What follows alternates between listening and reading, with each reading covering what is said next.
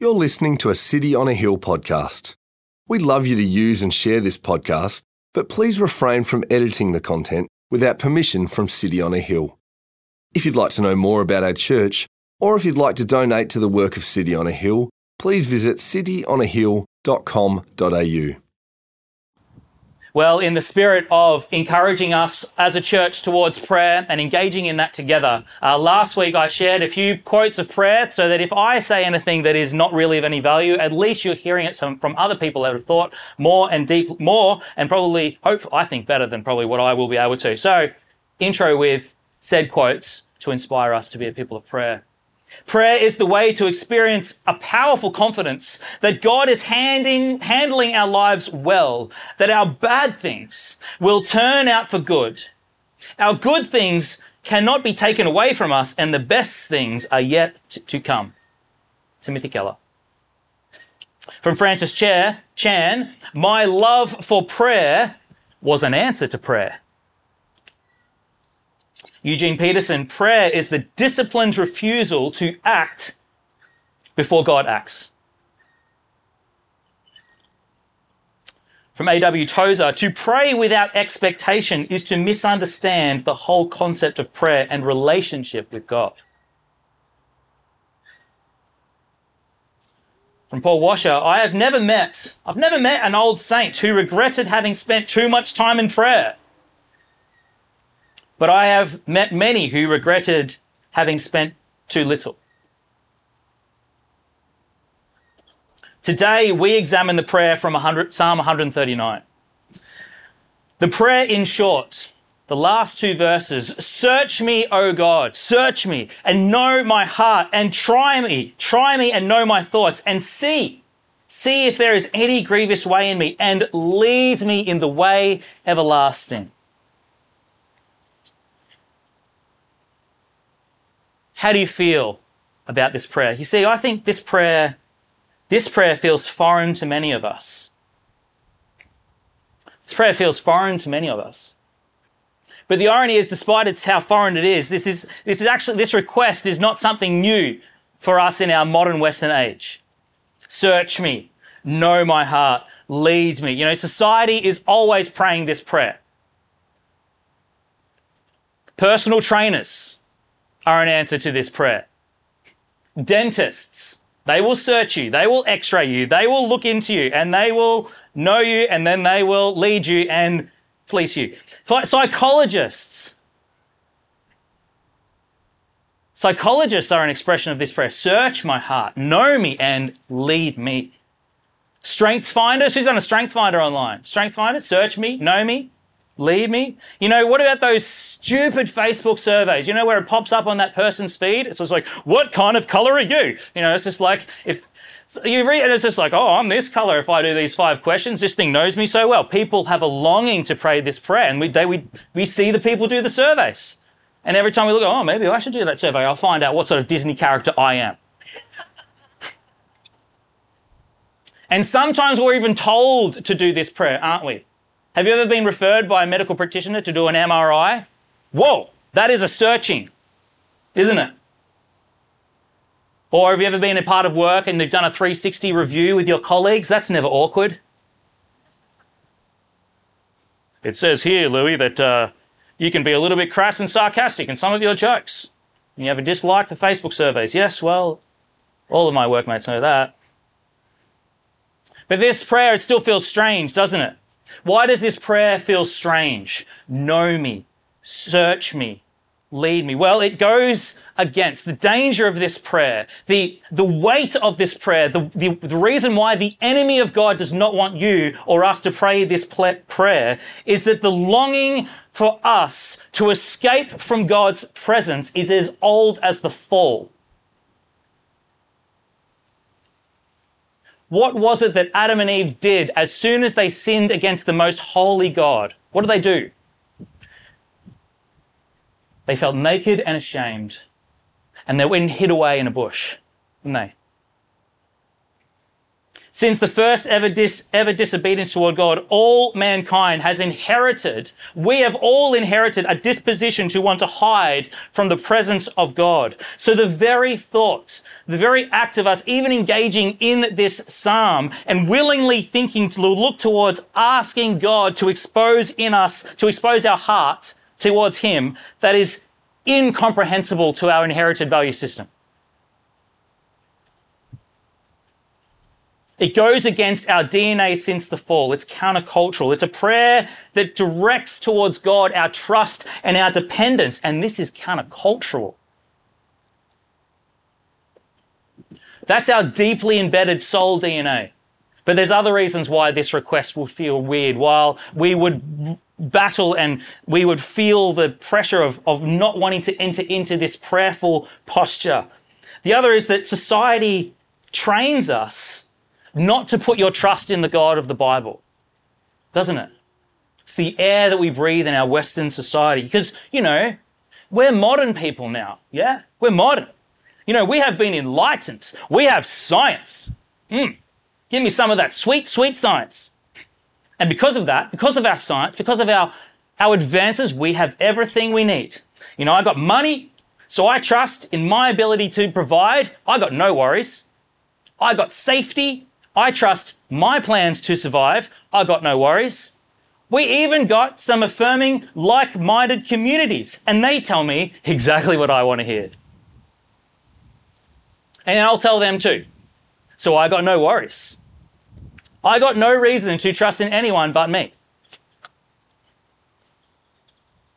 We don't want to direct our trust towards the God of the Bible.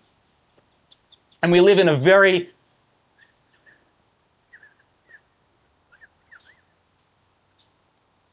rich society that is going to help facilitate that proclivity.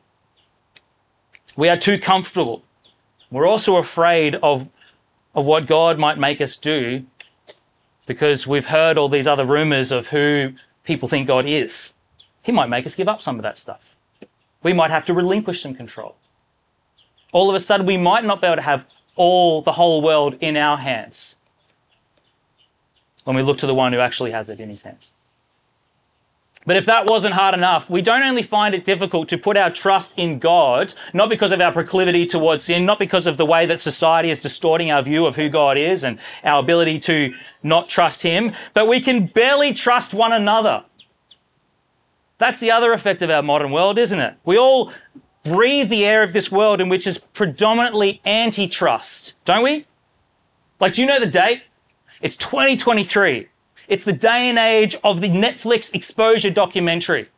And every one of these documentaries is just like, well, they're corrupt, and they're corrupt, and they're corrupt, and they're corrupt. And don't do that because that's corrupt. That's also corrupt. He's corrupt, she's corrupt, and they're also corrupt as well. So basically, you can't trust anyone. So go have a wonderful life.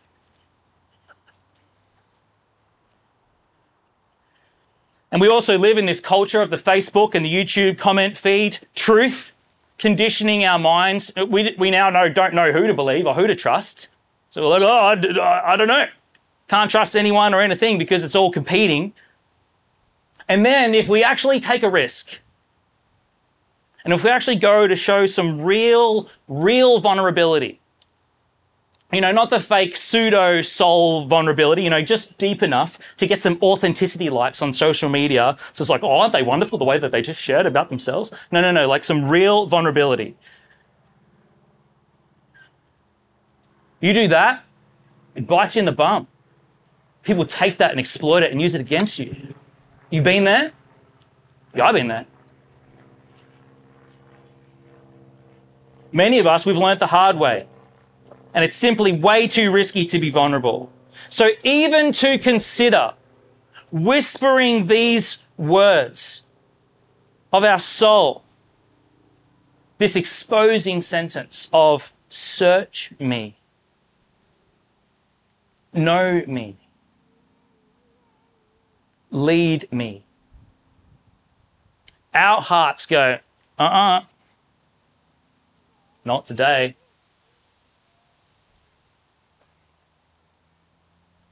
Do you feel that? You take some time to think about what this prayer could do if God wants to answer it. You nervous about praying it? But I want to ask, what if there was a safe place to utter and pursue this prayer? What if it was possible to pray this prayer? What if God could be trusted with this vulnerable approach? You see, I think all of us long for this opportunity. And I think this prayer is actually the truest and most profound expression of what we all want. We want to get back to what Adam and Eve enjoyed in the garden before the fall. Deep, abiding intimacy with God. The Bible says eternity is written on the hearts of all people. And this prayer is the process of leading us in the way of everlasting. Also translated, the ancient way.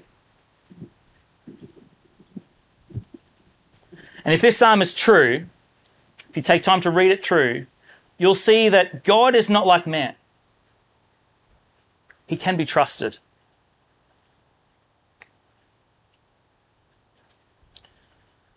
So we want to crack open this psalm and put ourselves into a position where we feel safe for God to crack open our hearts. Today I want to show you how it is possible to pray this prayer from the psalm. I want to show you that God can be trusted, and this prayer is beautiful, and it can really change you and lift off enormous weight. Now, the first way that we have to come to pray this prayer is that we need to see this psalm in full. We need to see this psalm in full. Often when you engage in the Psalms, it's most helpful as a general principle to engage in the whole psalm. It's very tempting to just take out one little verse here and there and be like, oh, I like that. Rip that one out of context. The journey of the psalm is really important, and so much more for Psalm 139. We need to engage with more than the last two verses of this profound prose. Because for your heart to be fixed with more than a flight of fancy, you need to see this psalm in full. You need to see this psalm in full. I've already read it for you, and I hope that you've already begun to get a sense of its vibe. But quick review of Psalm 139. What is the journey that it takes you through? Well, it's written by the man David, King David, the man after God's own heart. He's a man with an incredible trust in God. He's a man who has done amazing things for God. He's a man that probably has PTSD after the wars and the fights that he has been in. He is a poet. He can get on the harp and the lute, and he can bang out a good tune. He's a little bit like Brett. He's a hardened warrior, but he's also a sensitive New Age guy. Now, when David goes through this psalm, we see the first 6 verses. He expresses this: God is all-seeing. He says, you know when I sit down and when I rise up. You discern my thoughts from afar. And he says his response to this is, such knowledge is too wonderful for me. He says, God knows me. Whoa, I can't even begin to express how awesome that is. He says, God is seeing that he more than accepts David. God cherishes and guards David. And David, when he writes his psalm, he's drawing from his reservoirs of experience with God, the victories that he's seen, the powers of God, and the way he has carried him through. Verses 1 to 6, God is all-seeing. Verses 7 to 12, God is all-present. The ocean, the darkness, to the ends of the earth, David writes, even there your hand shall lead me. I can't get away. It's amazing. You're with me. Your right hand shall hold me. God in his presence is more than just aware of David. God is warmly with David. It's amazing revelation that David gives us. God is more than just there. He's not just like, oh yeah, I believe as God is around. God's just like, yeah, I'm with you. And then verses 13 to 16, God is all creative. You formed my inward parts. You knitted me together in my mother's womb. I praise you. God is intimately involved in all that he sees and all that he is near. And God he's intentional for David. He doesn't want David to have a stale existence. God has made David with a plan. And David is like, I praise you. And David knows all this, and his trust and confidence is expressed to the Lord, verses 17 and 18. How precious to me are your thoughts. Verses 19 to 22, God is all holy. He's all seeing, he's all present, he's all creative, he's worthy of praise, he's all holy. And David, he expresses, oh, that you would slay the wicked, O God. See, David, knowing all this, his passion for the Lord, he sees others. He sees others that reject and rebel against God. And David doesn't want God's name compromised in that way. He says, so you guys don't know who God is like I know God is. You can't say that. And why are you rebelling and pushing against that and seeking to corrupt that? So it's like, no.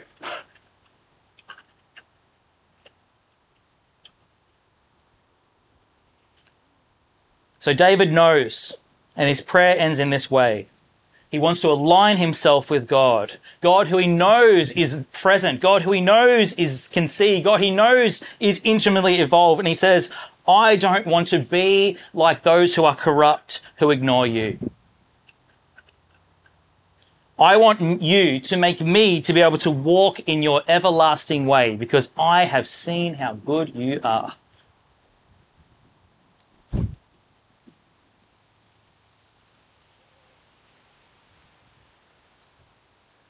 To see the psalm in full helps us consider God compared to humankind. And from what David expresses and what we can read from the rest of the biblical narrative, I mean, you can pretty much open up to any of these psalms. So it's like, oh, I need some psalms that are going to support this thought journey that I'm on. And every page, it's like the opening 2 verses of all the psalms. We're like, oh God, it's amazing. I'll just tell the church to read all the psalms. So read all the psalms, and you'll be like, yeah, okay. It's like the Bible was written by one guy. But what do we see here? You see, the psalm shows us that humanity can't be trusted and God can. Why? Well, humanity has a capacity and has a ceiling. God is limitless. Humanity is bound by knowledge, time, and space. God is all-present and all-knowing. Humanity can't be trusted. God is trustworthy. See, people will exploit us. God longs to embrace us. People have little and minimal power. God has authority of all heaven and earth. They don't understand us. God has experienced the worst of this life. They don't truly know us. He is the one who has intricately made us. No one seems to have time. God is the one who sits outside of time and is always there to comfort. Even my friends so often feel distant. God is closer than you think. Those whom said that they love me, they've been faithless. God is faithful. To see the psalm in full reveals to us that to open your heart to the one true God is not to put yourself at risk. It's to step into a place of refuge. To long for God's leadership is not a removal of your autonomy. It's to apply yourself to be who you were truly made to be. To be someone who entrusts your soul to God is to be known and loved. And you can say, as the Lord Jesus did, hanging on the cross, in the worst possible circumstance. Into your hands I commit my spirit. You see, search me and know me and lead me is a prayer spoken in the safety and the confidentiality of a gentle and tender king. The God who says, the Lord, a God merciful and gracious, slow to anger and abounding in steadfast love and faithfulness. To pray, search me, know me, lead me is a prayer that comes out of a spiritual integrity and longing to honor your heavenly Father, Lord and King. Psalm 111, the fear of the Lord is the beginning of wisdom. All those who practice it have good understanding. His praise endures forever. Search me, know me, lead me is a prayer that knows the deceitfulness of sin and also the freedom of God's instruction, his law. Jeremiah 17, blessed is the man and woman who trusts in the Lord, whose trust is the Lord. They are like a tree planted by water. Verse 9, the heart is deceitful above all things and desperately sick. Who can understand it? I, the Lord, search the heart and test the mind, to give everyone according to his own ways, according to the fruit of his deeds. Search me, know me, lead me is a prayer that knows and is honest about our human proclivity to be self-seeking pleasure hoarders, that by nature who are prone to wander from the God that we say that we love. As Paul expressed in Romans 7, I know that nothing good dwells in me, that is my flesh, for I have the desire to do what is right, but not the ability to carry it out. For I do not do the good I want, but the evil I do not want is what I keep doing. Who will deliver me from this body of death? Thanks be to God through the Lord Jesus Christ our Lord. Search me, know me, lead me is a prayer that is all about intimacy and growth. Psalm 51. David, create in me a clean heart, O God, and renew a right spirit within me. Cast me not away from your presence and take not your Holy Spirit from me. Restore to me the joy of your salvation and uphold me with a willing spirit. Do you want that? We can trust God with this prayer. We can trust God with this prayer. Through this prayer, he can set us onto a path of freedom in life. 1 John, for this is the love of God that we keep his commandments. And his commandments are not burdensome. He can lead us through this prayer to an end of hypocrisy. The end of hypocrisy within the church. 1 John 2, whoever says, I know him, and does not keep his commandments is a liar, and the truth is not in him. But whoever keeps his word. James writes, the one who looks into the perfect law, the law of liberty, and perseveres, being no hearer who forgets, but a doer who acts, he will be blessed in his doing. You see, to come to God and say, show me the sin that is keeping me from knowing you more, will mean deep, abiding intimacy with God. The person who seriously prays this prayer is put onto a journey so that they can get to the point to say with their whole heart, the Lord is my shepherd. I shall not want.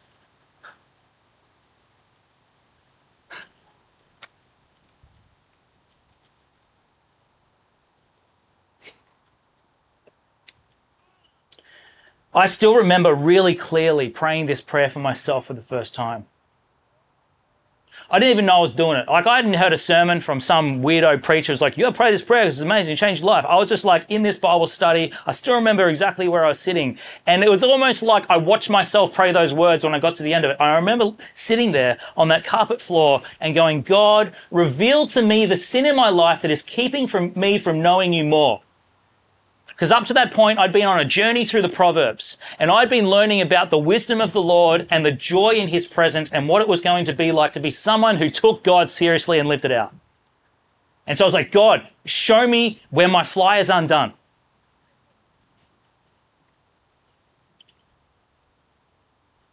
And the days, weeks, even months and years to follow, the journey of God just cracking open my heart for him to show me, it's just like, yeah, you've got some work to do in loving your enemies.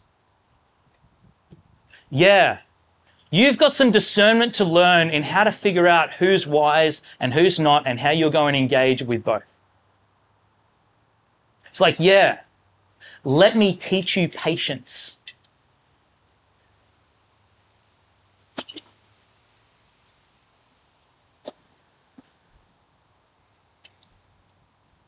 Mother Teresa said, prayer is not asking, prayer is putting oneself in the hands of God at his disposition and listening to his voice in the depths of our hearts. Ravenhill said, no one is greater than his prayer life. The pastor who is not praying is playing. The people who are not praying are straying. Dallas Willard writes, the more we pray, the more we think to pray. And as we see the results of prayer, the responses of our Father to our requests, our confidence in God's power spills over into the other areas of our life. God is not like man. He can be trusted. God is really, really good. He's right. And he is true. And he longs to lead you on a path with him into the way everlasting. And to keep reminding yourself of this means that the frightening, somewhat dangerous nature of daring to pray, search me, know me, lead me, is compelling, inviting. So see the psalm in full and know that you can trust God. But don't just do that. Don't just see the psalm in full. See the Son in flesh. Jesus Christ, the Lord. You can see him and you can know that you can trust God. Look again to the last 6 words of this psalm. Look at the request. After all of this great exclamation of the glory of God, it is, lead me in the way everlasting. How do you seek to lead your life? What are you looking for your direction? How do you discern truth? Where do you go for hope? Where do you go for certainty? Where do you go for reassurance? Where do you go for power? Where do you go for wisdom? Where do you go for resolve? Got your podcast, listening to some Joe Rogan in 1.5 speed? Got yourself a YouTube channel? A WhatsApp group of like-minded friends? You got an Eastern philosophy that guides you? Well, said it before, the way everlasting, it's also translated the ancient way. The ancient way. Now remind me again, who was it that made the bold claim that they are the way, the truth, and the life?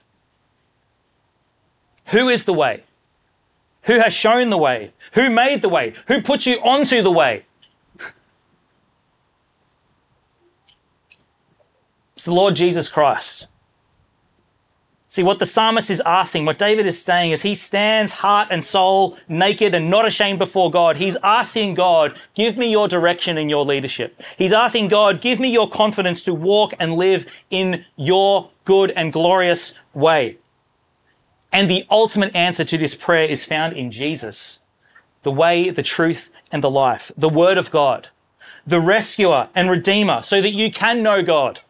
The one who, because of his great love, saves us from the penalty of our sin and who saves us from death, who makes sure that we can have a life that is everlasting. Jesus, the giver of the Holy Spirit, who would work in us to have power over the sin that we have in our lives and so that we can now instead live for God.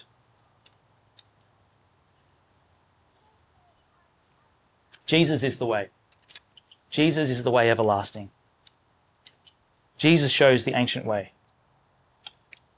And you can only go that way by receiving Christ and trusting in him as the crucified King, the one who died in your place and took upon himself the punishment that was meant for you. And you see the open confession of your sin and your repentance, your longing to turn from it and go a different way. You see, if you can admit that you've sinned against God, if you can do that, you'll be willing and you'll want to have it continually shown to you so you can keep coming to God.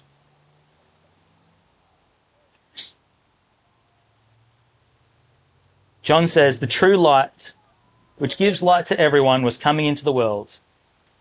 He was in the world and the world was made through him, yet the world did not know him. He came to his own and his own people received him not. But to all who did receive him, who believed in his name, he has given the right to become children of God, who were born not of blood, nor of the will of flesh, nor of the will of man, but of God.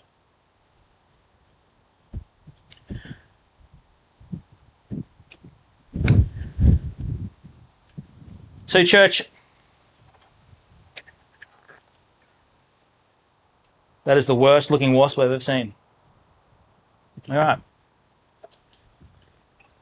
What would God be pleased to do amongst us if we were a church that would willingly step into that space of God, search me, know me, lead me? What might that look like for us to be a church that does that? That's a pretty intense cleanup crew, isn't it? It's also a pretty intense environment for the grace of God to be shown to one another and to ourselves. It's also it's a beautiful picture for God to get the glory as he heals and works through his people to the praise of his glorious grace. So that then we could go to our friends and our families and our neighbors of the Surf Coast to be like, can I tell you about Jesus? Can't get away from him. Everywhere I go, he's everywhere. He knows me. He's seen all my junk. He still loves me and he's changing me. Do you need hope? Do you need reassurance? Do you need love? Come to the living water and drink.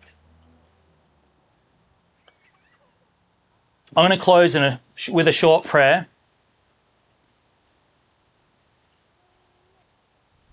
Invite you to pray it with me if you feel bold enough to. And I invite you to continue to be praying that prayer and home, in your own quiet time in the Word, to gather together with God's people, to continue to pray it even on a Monday night.